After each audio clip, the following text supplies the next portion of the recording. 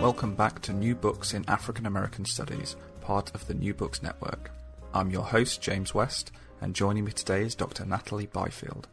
We'll be talking about Natalie's book, Savage Portrayals, Race, Media, and the Central Park Jogger Story, which focuses on media coverage of the Central Park Jogger case in 1989, a case described by the New York Times as one of the most widely publicized crimes of the 1980s. Savage Portrayals unpacks the ways in which media coverage contributed to the wrongful conviction of a group of black and Latino youths who were accused of the rape and assault of a white woman jogging in Central Park during April 1989.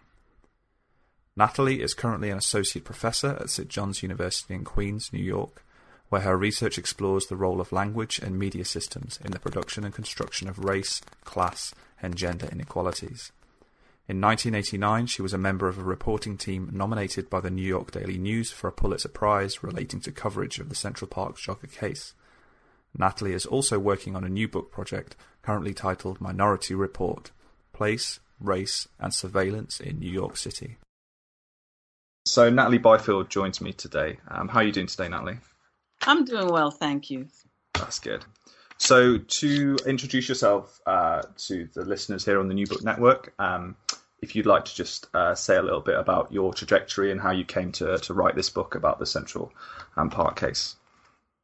I worked on the Central Park Jogger case as a journalist when the story first broke back in 1989, and the case stuck with me because of just the high level of, one, emotion around it, so it leaves a lasting impact, and two, just the disconcerting feeling I had about the whole case and the way in which the media had covered the case. And when I say disconcerting feeling, you had the strong sense, I had the strong sense that something had gone terribly wrong, I should say it that way, with the case itself, the legal aspects of the case, and also with the coverage. Okay, so obviously the first time that you kind of covered the case was as a journalist. So can you say a little bit about how, first of all, you came kind of your first experience covering it during the late 80s and then coming back to it later as a kind of academic or sociologist? Well, my first experience covering it was the first day of coverage, literally, when I was sent, the daily assignment editor sent me to the hospital to get an update on her condition. And I heard about the case the morning as I was that same morning as I was getting ready for work. And you just knew this was going to be a big case because the description being provided by the announcer on the radio left me with the impression that the woman who had been raped was white. And because of the location that they gave, it just left you wondering, oh, is it possibly an interracial case? And if that's the case, if that's the situation in this particular case, then there is just a greater likelihood that it was going to get a lot of media attention. So I already anticipated those things once I heard it on the radio. And then when I got into the office that morning and you saw the office, just this energy coursing through the office where everyone was involved in what was going on and people were being dispatched to different places around the city and or dispatched to get information about the case, you saw then instantly that, oh, yes, my expectations were certainly being realized. This was going to be a very, very big deal in terms of the coverage. And so I was sent to the hospital where the woman had been taken, and just spent that first day there getting information about, getting an update from, I believe doctors were still giving some information out. And then at that point, also just getting a sense, because there was so much press there, getting a sense of just how big this was going, the story was going to be. And at what point did you realize that this was going to become a book, and kind of you began to sift back through that kind of first experience as a journalist, the first time that you saw the case? Well, when I worked as a reporter, I was someone who had already put in some work towards my PhD. And after several years of working as a journalist and doing some other work that related to media, I decided to return to graduate school to finish up the PhD. And I knew going in that this was going to be the topic of my dissertation, because the case was just that big for me in terms of how the case was that big for me, one, and also that problematic for me in terms of what happened with the teens who are now young men, and how the media handled the case. So I returned to graduate school in 2000. And this was even before the district attorney had started re-examining the case. And even at that point, I knew this is something I just want to work on. So let's talk about some of the specifics of the case for listeners who might not be kind of fully up to speed with what happened and how the situation unfolded. So you have the kind of assault and rape of a female jogger in Central Park in April 1989. If you could kind of flesh out a little bit of detail about who the kind of main players are in this case. So you have a certain number of young men or young boys, really, who are accused of the crime, and this very quickly kind of snowballs into a very highly charged case, a very racialized case from the outset. Right. You have a woman who used to jog regularly, and she was an investment banker working for Salomon Brothers, which is no longer exists. And she had been jogging in the park late that night, and you have five teens, five Black and Latino teens who have been accused of being part of this huge group of teens from the neighborhood, because this is the northern section of Central Park, which borders on 110th Street and Fifth Avenue, which is in the area of which is part of Harlem. And so earlier in that same day, a big group of teens from the neighborhood had gone into the park, and there were teens involved in varying levels of assault or harassment of people who were in the park: joggers, bicyclists, a taxi driver, a homeless man. So there had been varying levels of assault, harassment going on in the park that day, and committed by teens. Police had been alerted that this was going on in the park and had gone out to look for people. So you had the teens who were eventually charged and convicted being in the park that day and being involved in running around in the park that day. When some of these events start to unfold, these assaults and harassment start to unfold, and the police come to look for the people responsible for that,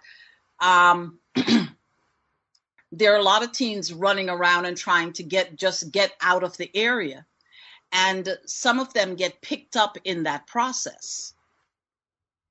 And as the police are out searching for the teens involved in these assaults, harassments, and as they are about the business of taking some to the precinct, questioning them, finding out who was involved, some of the teens are there. Some of the five who were eventually convicted are there, and they have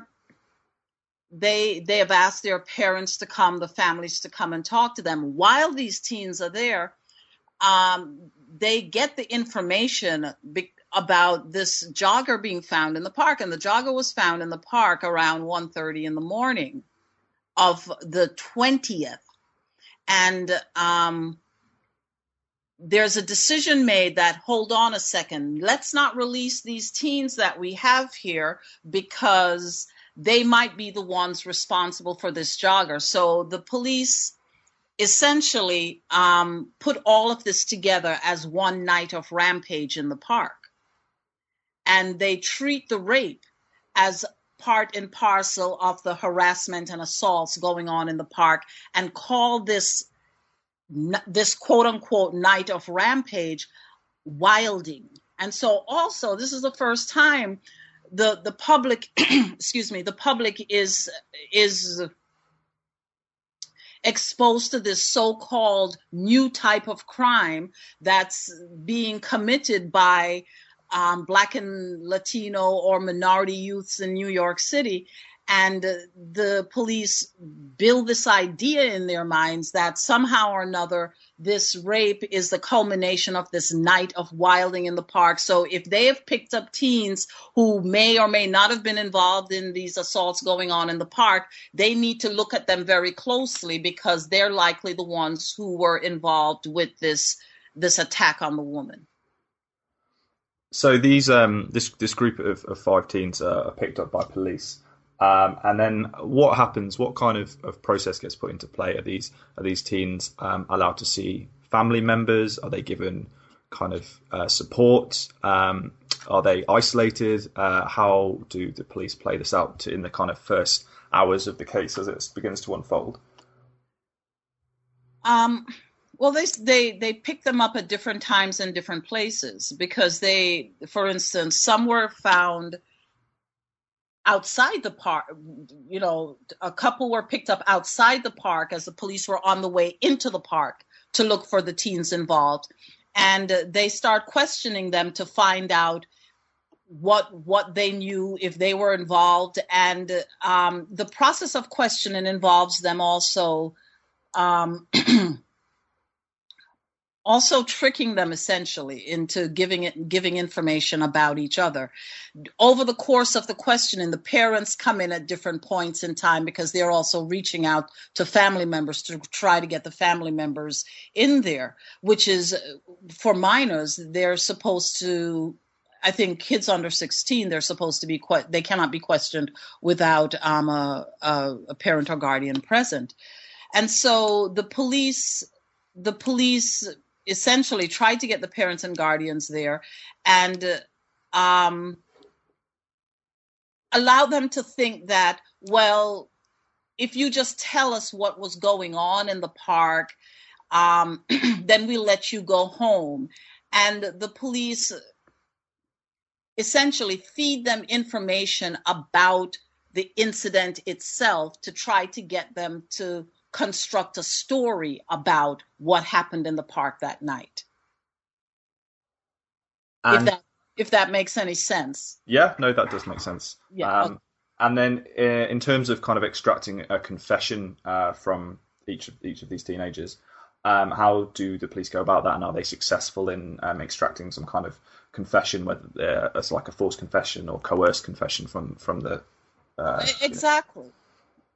Exactly. They essentially are able to extract a false confession that seems plausible, because as they try to convince the kids and their parents, for the ones who have parents present, as they try to elicit confessions from them, they're actually feeding them information about what happened that night in the park, information that only someone who was aware of what happened could know. So as the kids try to tell them things that they think will help them to just get out of this spot that they found themselves in, they're actually feeding back to the police things about the incident, even though they get loads and loads of it wrong, like the color of the jogging suit is wrong, the location of the attack is wrong. Even though essential bits of information are incorrect, they're still feeding them back information that's essentially tainted information, because it's not really a confession. It's something that's fed to them that they're coerced into feeding back to the police under the guise of, well, if you just tell us what we need to know, we'll let you go because we're looking for these other people. And they go so far as to say to one, well, it'll make your story more believable if you put yourself at the scene. So you've got to put yourself at the scene so people understand you really know what you're saying. And you're credible as this witness, because they think they're providing information as witnesses, when in fact, they're essentially eliciting this confession, quote unquote, from them so that they can basically, in their mind, solve their case. And what kind of context can you give listeners about how this case unfolds against the backdrop of New York in the late 1980s in terms of escalating racial tensions within the city? And then you have racialized fears with regards to, so you've already mentioned kind of crime, and also you have the crack epidemic. And obviously that carried very strong kind of overtones of race or racialization in terms of which groups were perceived as being the kind of source of the crack epidemic. So how does that background, how important is that in terms of understanding how this case plays out? I think the backdrop of the city, politically, racially, are very important. And the politics and the racial issues come together around the issue of crime, because crime is becoming a growing political issue. This is we're maybe a decade into the turn towards law and order in the society at large, not just in New York City. And in the city itself, part of what is being experienced is this growing crack epidemic. And I always hesitate when I use the term epidemic, because crack is presented as an epidemic across the country during this time, but it was not an epidemic, so to speak, across the country. It reached quote unquote epidemic proportions in very specific areas. It was a bigger issue in poor minority urban communities than it was, let's say, nationwide. But because it was presented as this nationwide epidemic and associated with low income or poor minorities, Blacks and Latinos, young Black and Latino males in particular become the face of this new quote unquote scourge that's affecting the nation as a whole. So what you see happening across the nation as a result of this crack epidemic in poor or lower income minority communities is that a particular group of people are being identified as a problem, and a moral panic is created around Black and Latino youth. And so if we even look at the crime itself of what happened to this woman who, through no fault of her own, she's attacked, brutally assaulted, sexually assaulted, and really within inches of within an inch of losing her life. When you look at what happened to her, we do have this case of this serious rape case, almost a homicide case, in fact, because it was touch and go at points early on whether or not she would survive. And you have this serious rape case, and there is actually a rapist going around the city at the time. And this rapist had attacked someone just a couple of 100 yards or so away from where the jogger is attacked that night. Yet they don't come at this as a possible rape case. They come at this as, oh, it's this group of kids, this group of Black and Latino kids who at the end of this evening of marauding and rampaging in the park culminated with a sexual attack, sexual assault on a white woman who, and in some of the coverage, a white woman they were hunting for. Terms like that were used in the coverage. So you can see where the moral panic takes over even the thinking of people involved, not just in the police force, but across the nation, across the city, across the nation. What makes the police, though, and the prosecutors particularly culpable in the way in which they handle the cases? These are supposedly professionals. And if there is a rape, you would think that they would look at other rapes in the area. Does it match anything else? Is it possible that there is a connection to other rapes? And there is. And there is one cop who's working on this rape and one of the other rapes committed by the person who later on it was determined had raped the Central Park jogger that night. But they don't see it that way. The solution to this crime fits in with the moral panic, the tone, the timbre, the conceptualizations of this moral panic that's being spun around young Black and Latino males in urban areas. So you've already mentioned your own personal experience. You know, straight away you felt or you knew that this was going to be like this huge story, and you kind of in the book that's reflected in the way that news editors, you describe news editors handling the story as if it was a major disaster such as a plane crash. Mm-hmm. And you also talk about divisions between journalists, not just across kind of publication lines, but also within the newsroom across maybe racial or gender lines. So if you can say a little bit about how maybe the assumptions or perceptions of the case might have varied between journalists, both in your own experience within your own newsroom and then across kind of more broadly the New York press. Well, things were divided along lines of race within my newsroom and then within the press. So, for example, you look at the Black press in New York City, and you see that an example is the Amsterdam News or the City Sun, two of the Black papers in the city. The City Sun no longer exists. Were covering this case quite differently, and they thought the coverage was outrageous. The coverage by the mainstream press, but even within the context of my newsroom, I saw the breakdown along racial lines because New York City was balkanized at the time in terms of racially balkanized, race and class-wise, I would say balkanized. And for people who lived outside of the areas that were infused with capital and doing well and were part of dominant culture, which was a big segment of Manhattan, let's say. People living outside of Manhattan, outside of the more capitalized parts of Manhattan. Harlem's in Manhattan, but it's in this underfunded, under-resourced area at the time.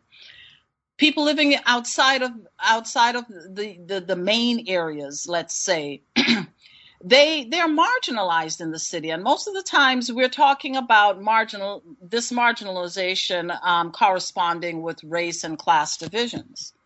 And so, if you come from those marginalized areas, as I did, I grew up in Queens.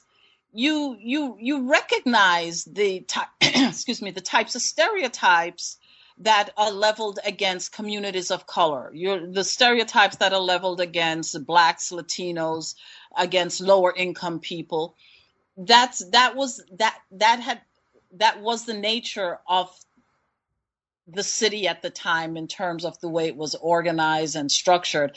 And it has changed somewhat, but as we listen to what's going on even in this election cycle, I think it's clear to people everywhere that racial divisions abound all across the United States, not just in our city. So these teenagers kind of implicated, and then they come to trial in 1990. How are they tried? Are they tried as children? Are they tried as adults? How does the press approach the trial? Is there still that same kind of assumption of guilt as there has been in the primary coverage in the days immediately after the attack? Yeah, the assumption of guilt is there, and they're tried as adults, and the assumption of guilt is there.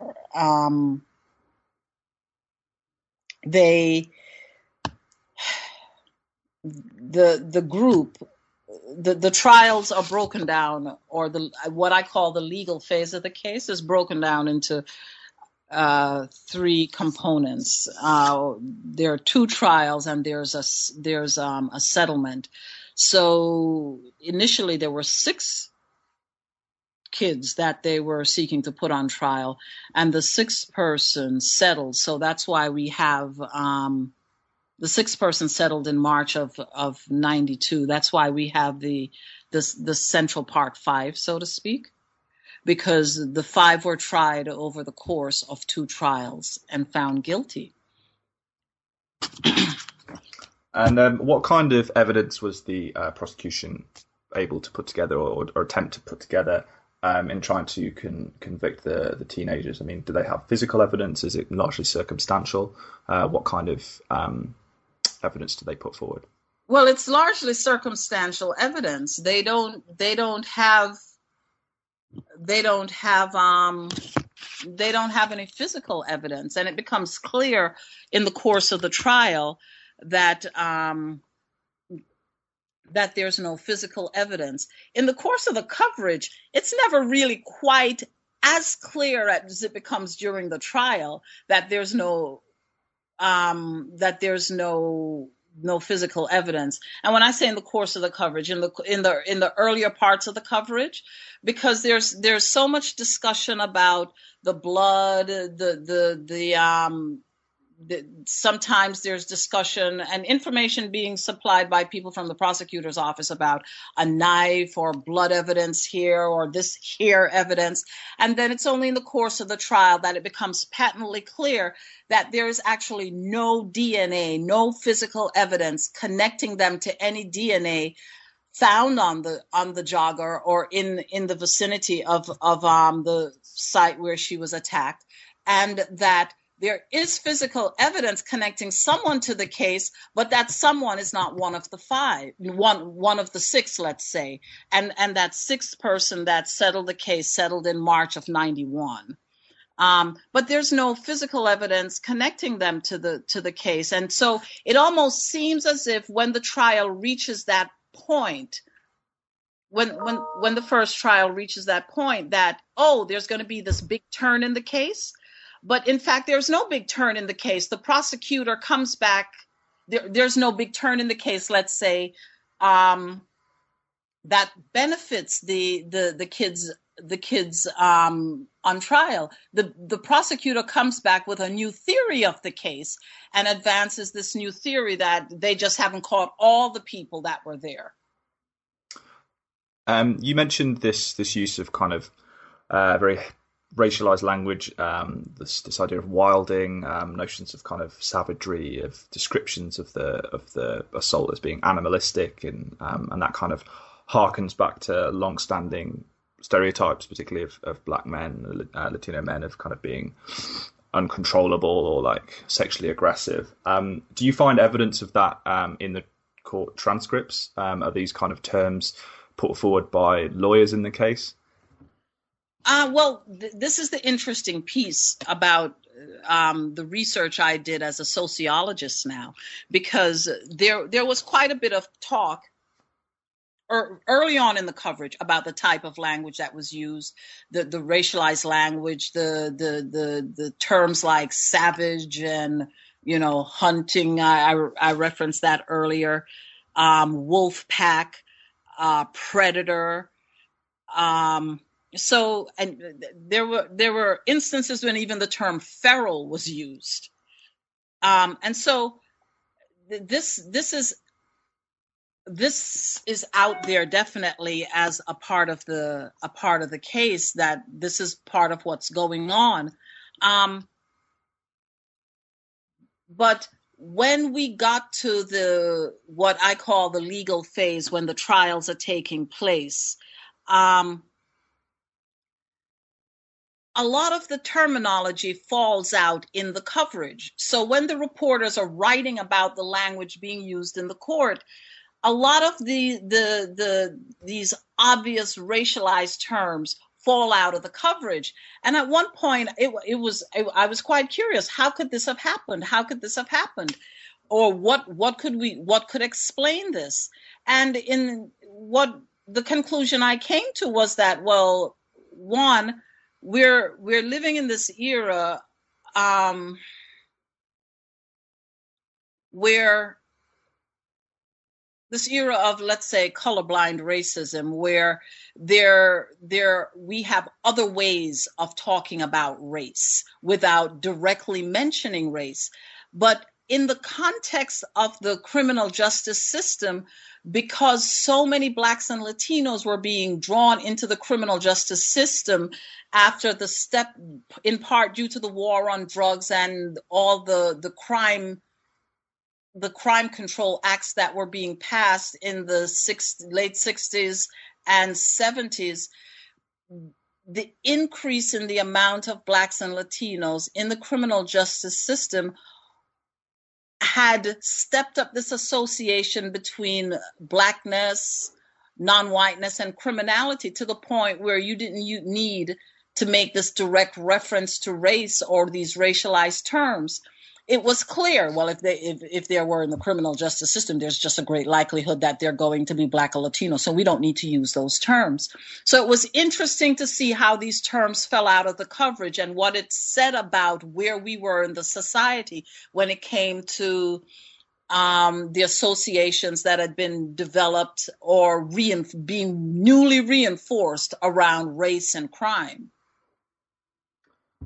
You also make a very interesting point in the book about the kind of objectivity of... I think there's something happened with the sound, so I missed the part of that. If you could repeat it. So in the book, you make a very interesting point about the case and journalists covering the case, and in particular, kind of how the objectivity of Black journalists was either implicitly or explicitly brought into question, and that was maybe something that didn't affect white journalists, be that through white privilege at work. Is that something that affected you directly? What was your involvement in the actual coverage of the trial itself, and how did that kind of questioning of Black journalistic objectivity play out again, kind of over the press as a whole? Well, I did not cover the trial. I think this is just a factor, or this factor is something that Black journalists, many journalists of color, have to deal with, the challenge to your objectivity when you work in mainstream media. There is this assumption being made oftentimes by supervisors who are white that you are not able to be objective when you are covering someone who is, of the same race. If you're Black, if you're covering a Black person, then you can't be objective in your coverage of that person. So it almost puts the onus on the journalists of color to go out of their way to prove their objectivity. And it's a terrible position to be put in, because white journalists cover white actors all the time.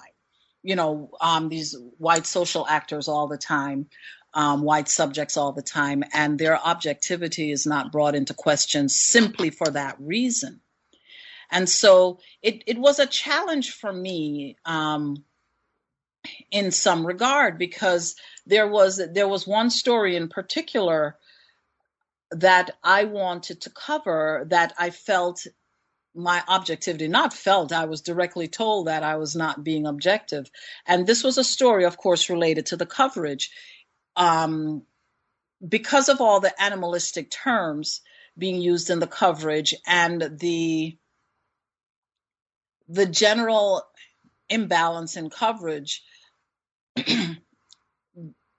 A group of young people, a group of Black and Latino teens from a youth center in Harlem, organized a press conference to talk to journalists about this, to give their reaction to what happened to the jogger, and to talk to journalists about how the coverage had unfolded up to that point. And it wasn't something that was well attended, but I did attend this press conference, and discovered at the press conference that the police were carding Black and Latino teens in groups larger than 3 who were using Central Park, particularly in those northern regions close to Harlem, which was then predominantly Black and Latino community. And they were carding them, and if they couldn't produce identification, they were kicking them out of the park. And so this, for me, this was so obviously a civil rights violation that I wanted to do a story about this, because it was something that was happening in wake of the assault on the jogger, and the uproar in the city over her rape and attack. And so I went to my editors to do a story about it, and it was in the process of trying to convince someone that this was a legitimate story that I was accused of not being objective and just being angry that they were treated that way because they were Black. And I just kept saying, but it meets all the criteria of a story, and it's part and parcel of this coverage of the rape of the jogger and the aftermath. And one of the editors accused me of not having objectivity. And so I found myself being ping-ponged around the newsroom trying to get someone to run the story. Eventually, I went over people's heads and went to the editor-in-chief, and he supported the story. But then even after he supported the story and said, go on, do the interviews, get the story together, and what I essentially was able to gather from the reporting on that was that the police had instituted this as a policy in the Central Park precinct to do this. It wasn't just some random cop here or there. They were being instructed before they went out on patrol to do this. And so it's a policy/practice. And there was a fight amongst people in my paper over running this story. And at the end of the day, it was supposed to run as a big Sunday story that would appear in the Sunday edition, which has, at the time, the readership was in the vicinity of 1.2 million. Instead, they cut the guts out of the story, made it much smaller, and ran it on the obituary page in the Saturday paper that had a much, much smaller readership, somewhere in the vicinity of 200,000 or something like that. So it was a way of censoring, it was a way of censoring me, essentially. But at the same time, under the guise of still operating as journalists. But the reason for the censorship was because there were groups in there who just felt, well, this is not legitimate. She's not objective. And so Black journalists of color, have a hard time often when stories are controversial or things like that. They have this difficult time of just being able to get stories across, when in fact, there is a possibility, and this is the possibility that's not explored, that they may have insight into these topics that would help in the coverage. Instead, it's treated as a liability because there is such there's such a necessity. One, you refer to this as a type of white privilege, and I do agree with you. There's such a necessity underway to protect white privilege and to maintain this dominant perspective in mainstream media. So the convictions against these teenagers comes through, and they're convicted, but of between about 5 and 15 years, and they all go to prison. And then, at least kind of within the press, the story really, seems to go away until the early 2000s, when of course you have this new twist in the story when you have a convicted serial rapist and murderer, Matthias Reyes, who comes forward and basically kind of confesses to the original case. So what's your first reaction to that? This is, I believe, are you still in graduate school at this point? You've started in 2000. Is that correct? Yes, I'm still in graduate school at this point, and I hear this has happened. And I start to feel as if I was...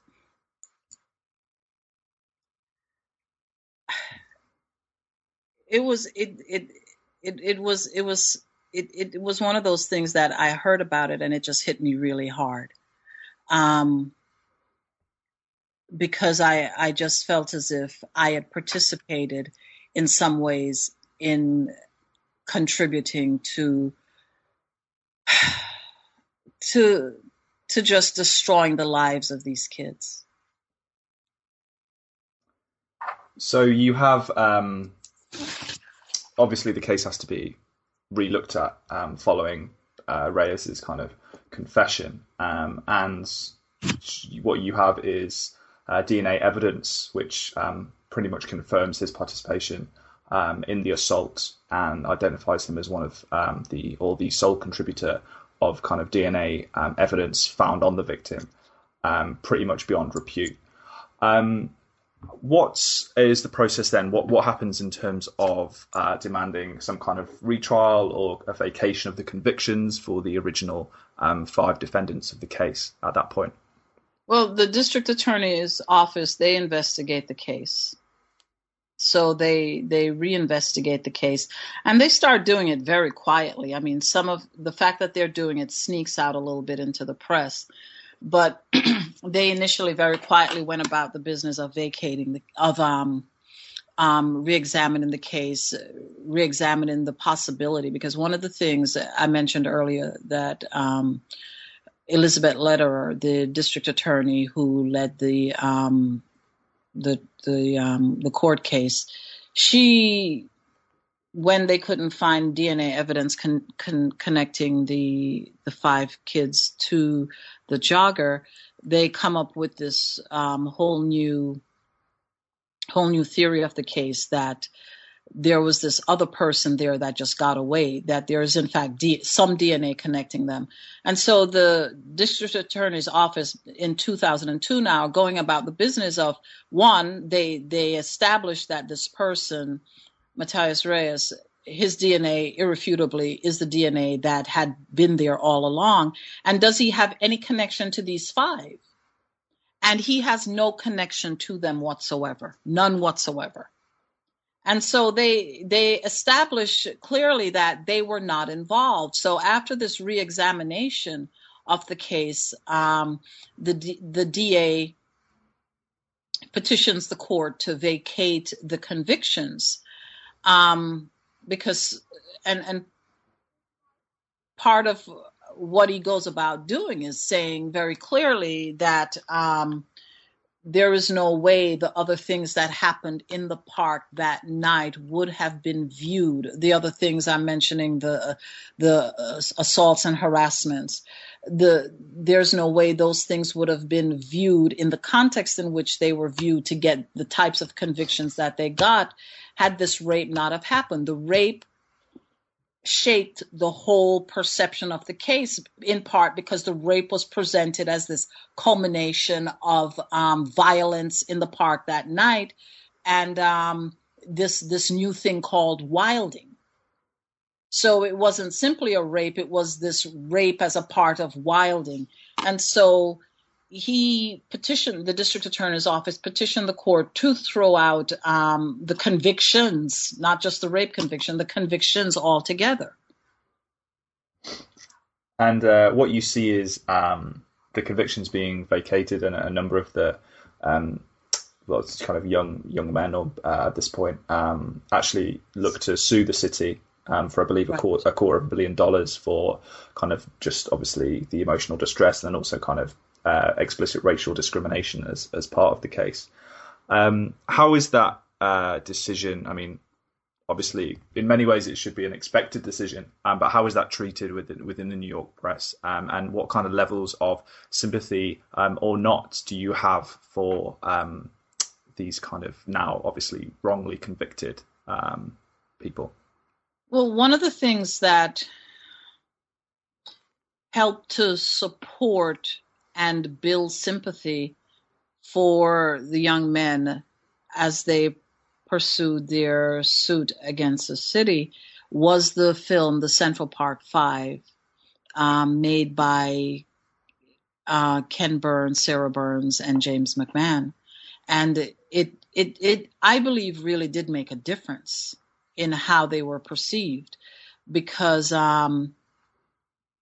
their stories, they had a chance to tell their stories in their own voices. The story of what happened that night, and the story of how it came to be that these confessions came out in the way that they came out. And so I think that made a huge difference. They did pursue and were thankfully successful in their suit against the city. They served, if in talking about the group, between like 7.5 and 13 years, various amounts of times for the individuals. And the way the court case was settled was that they got somewhere in the vicinity of about $1 million per year. And, it's interesting. How do you repay someone for doing that to them? I mean, they were children. You had the world turned against them. They were termed the worst of the worst. How do you recover from that? How do you repay somebody for doing that to them? So they were termed the worst of the worst. They were convicted and they were imprisoned, and they served out the full terms. They all served out parts of their terms for the ones who were they served part of their terms in the juvenile facilities until they reached the age where they were then moved to adult facilities at age 21. So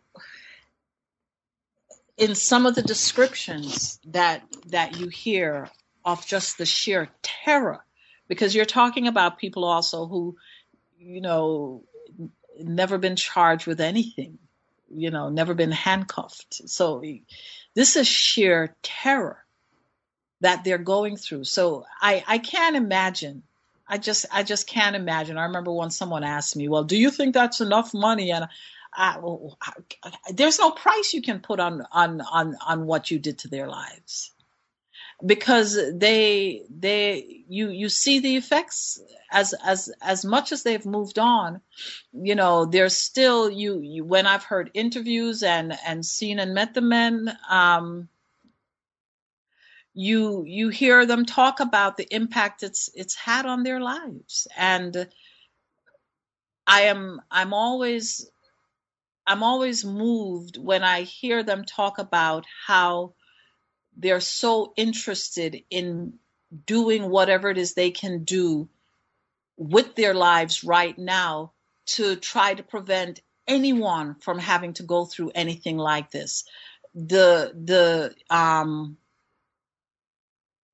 remedies that have to be brought to bear on the criminal justice system, how the press operates, this closeness between the press and police that stopped the media in much of what I'm talking about, with how the media ran full steam ahead with the type of coverage, was the failure to really interrogate and act independent of the police.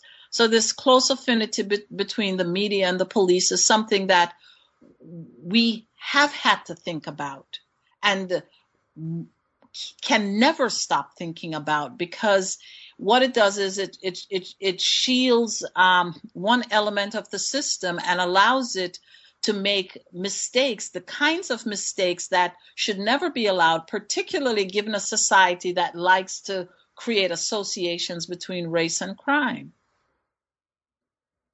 One of the things that I found particularly interesting about the kind of the vacation and then also the case against the city, which is settled in 2014, is that Bill de Blasio, as part of his mayoral campaign, pledges to settle the case if he were to win.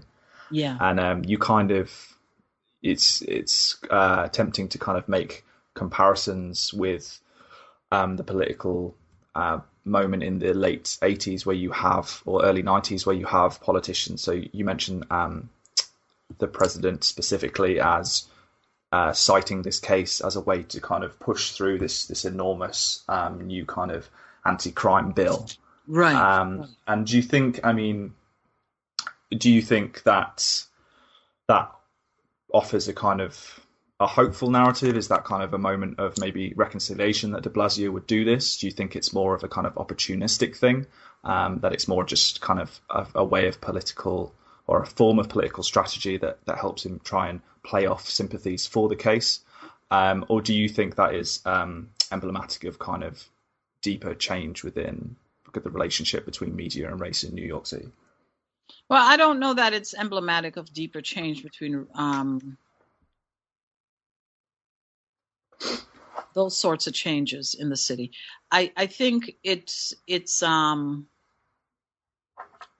necessary remedy, and that it was needed in order for him to establish his sincerity about addressing some of the problems, some of the problems that were taking place between police and communities of color. Because when Bill de Blasio is campaigning and then coming into office, part of the backdrop now politically that we're dealing with in the city is this stop, question, and frisk.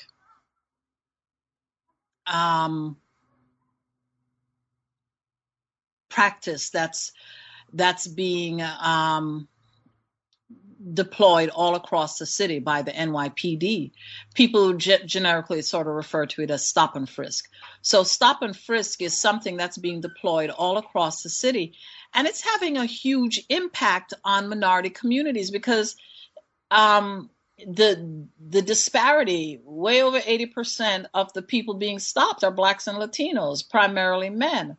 And in 1 year, 2011, they're close to 700,000 stops. More since there were more stops than men of color, than Black and Latino men in the city. So you can just ascertain from that statistic that people are being stopped more than once. So the focus of these stop and frisk are taking place in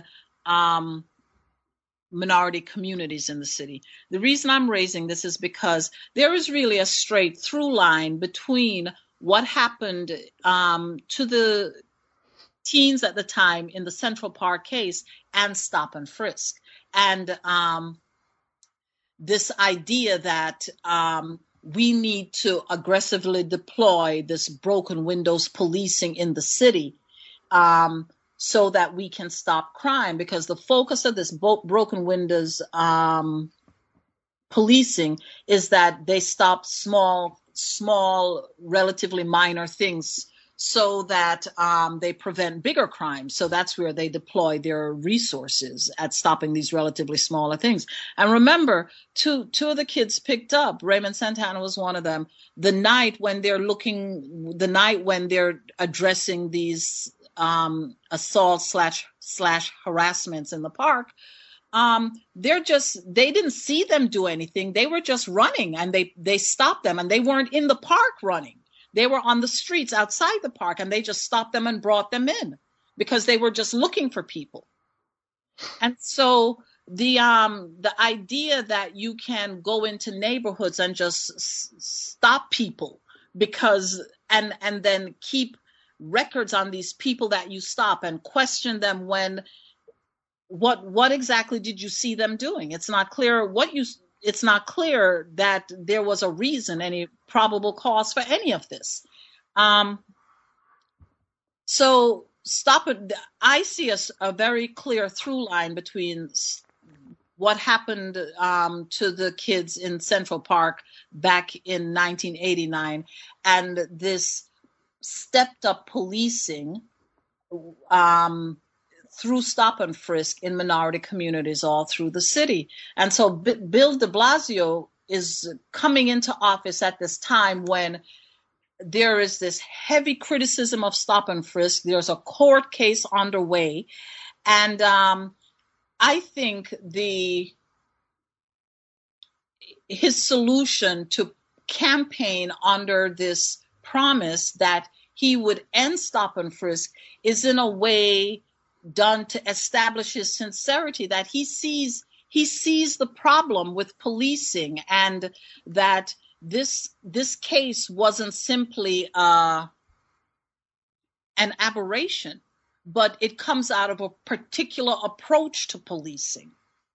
And so it was important for him, in my estimation, to do that because it draws those connections more clearly for people in those communities so that they see that, oh no, I see and I understand where this case came from and what's going on in the city now with stop and frisk is the type of thing that leads to more cases like this. So let me make it perfectly clear to anyone who's listening where I stand on this case and the fact that we have to do something about the stop and frisk because it does more harm than good.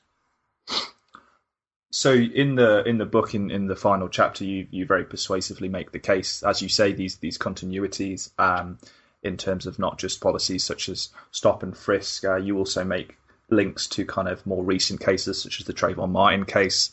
You see compelling similarities there, not just in terms of the policing of black and brown bodies, but also the framing of kind of threat and also the framing of someone who is a child as a kind of adult, as a man. Taking the Trayvon Martin case into account specifically, which is kind of where your narrative kind of finishes in chapter 9. In what ways do you think that this situation, or what ways rather, can this situation and the relationship between media and criminal justice and construction of race, how can we improve that situation, not just in terms of a more representative account of kind of individual incidents and a kind of holding police to account, but also pushing for a kind of more representative media, not just kind of on a regional or city-based locale, but kind of nationally? There needs to be a full-throated recognition that these problems are systemic problems and not aberrations. Because when you look at even how the media covered the Central Park case, afterward in this most recent period of the coverage, which is the movie coming out and hearing the voices of the men themselves, there is, in my estimation, not this full-throated acknowledgement that there are systemic historical problems between the police and communities of color. And as a result of that, the media has to take a much more critical view of how these stories play out when it comes to policing in communities of color. I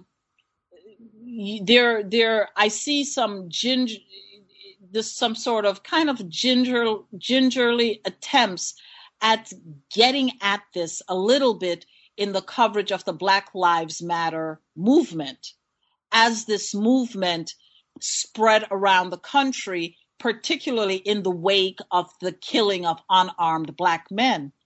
What I don't necessarily see with that coverage is a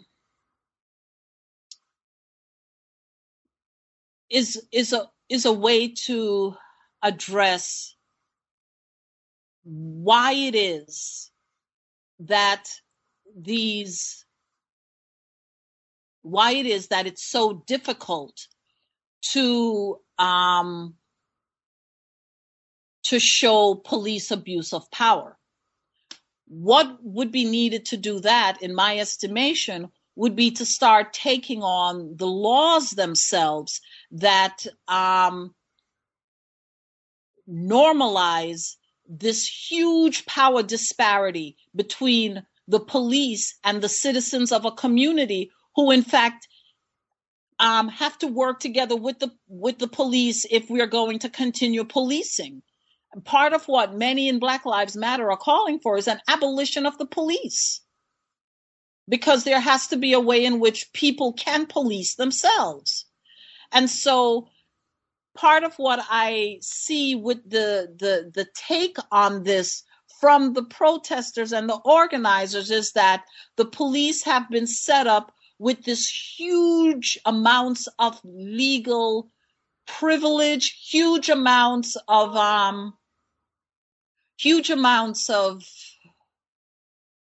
discretionary power, that everything protects them. And so even at the time when the federal government may step in and say, for example, in Ferguson, the police government, they step in and they examine what happened with Michael Brown.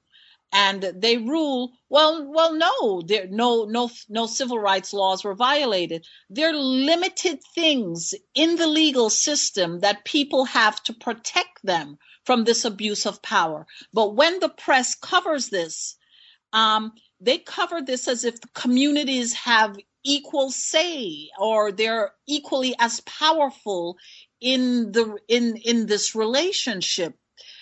And they're not. They're simply not equally as powerful. So this idea of government for the people, by the people, no. That's not what's going on. And the press is not.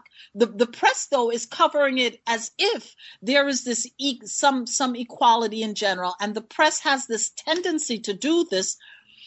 And this is something I address in the book, because they throw out power disparities. And they present these two sides of the story as if these two sides, so to speak, are operating on equal footing. And they're not operating on equal footing. So even though I see this gingerly approach to maybe talking about this systemic problem, there's no real interrogation of this power disparity that puts communities in this place where they're essentially under the thumb of this agency, under the heels of this agency. Where is the community's voice in this? And questions like that are still not being taken on by the media.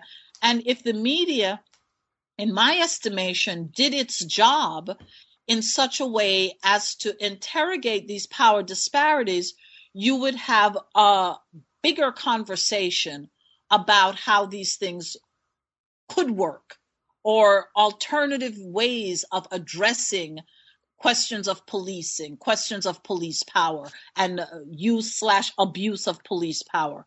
Given the lack of discussion about the disparity in power, it's easy to see why the two sides coverage, where the police say, well, it's just use of power, and the community saying, no, it's abuse of power. But what we're not talking about is why this power disparity exists, and is this power disparity essential for governing? Thanks so much for talking to me today, Natalie. Listeners who are interested in looking for Natalie's book, Savage Portrayals, Race, Media and the Central Park Jogger Story, it's available, Temple University Press, 2014. If you check your local bookshops or online bookstores such as Amazon, you'll be able to find it there. Natalie, just before I let you go, do you have any projects that you're working on at the moment that you'd like to tell our listeners about? Or where's the best place for listeners to find more of your work? Well, the new project I'm working on picks up in where I leave off in that chapter 9. This new project is an examination of stop and frisk in New York City and the impact of it in terms of defining racial categories, this constant redefining of racial categories that exist in our society, and the ways in which stop and frisk is deployed, in part with the use of these computerized models, algorithms that reinforce and reinscribe criminality onto huge portions of Black and Latino populations in the city. And so that's the next project I'm working on. And can listeners follow you on Twitter, or do you have a personal website that you'd like to? Oh, I would love if they would follow me on Twitter. I'm N. Byfield on Twitter. And I have a website, NatalieByfield.com. I will be updating it soon. It's always hard to keep up sometimes with all of this. But yes, they can follow me on Twitter and they can check me out on my website also. That's great. Thanks so much for talking to me today, Natalie. Oh, thank you for including me in this project. Thank you so much. All right, thanks. Goodbye. You've been listening to New Books in African American Studies, part of the New Books Network. Support for the network is generously provided by Amherst College Press. For more information, go to newbooksnetwork.com, where you can subscribe via iTunes or follow on Facebook and Twitter. Goodbye.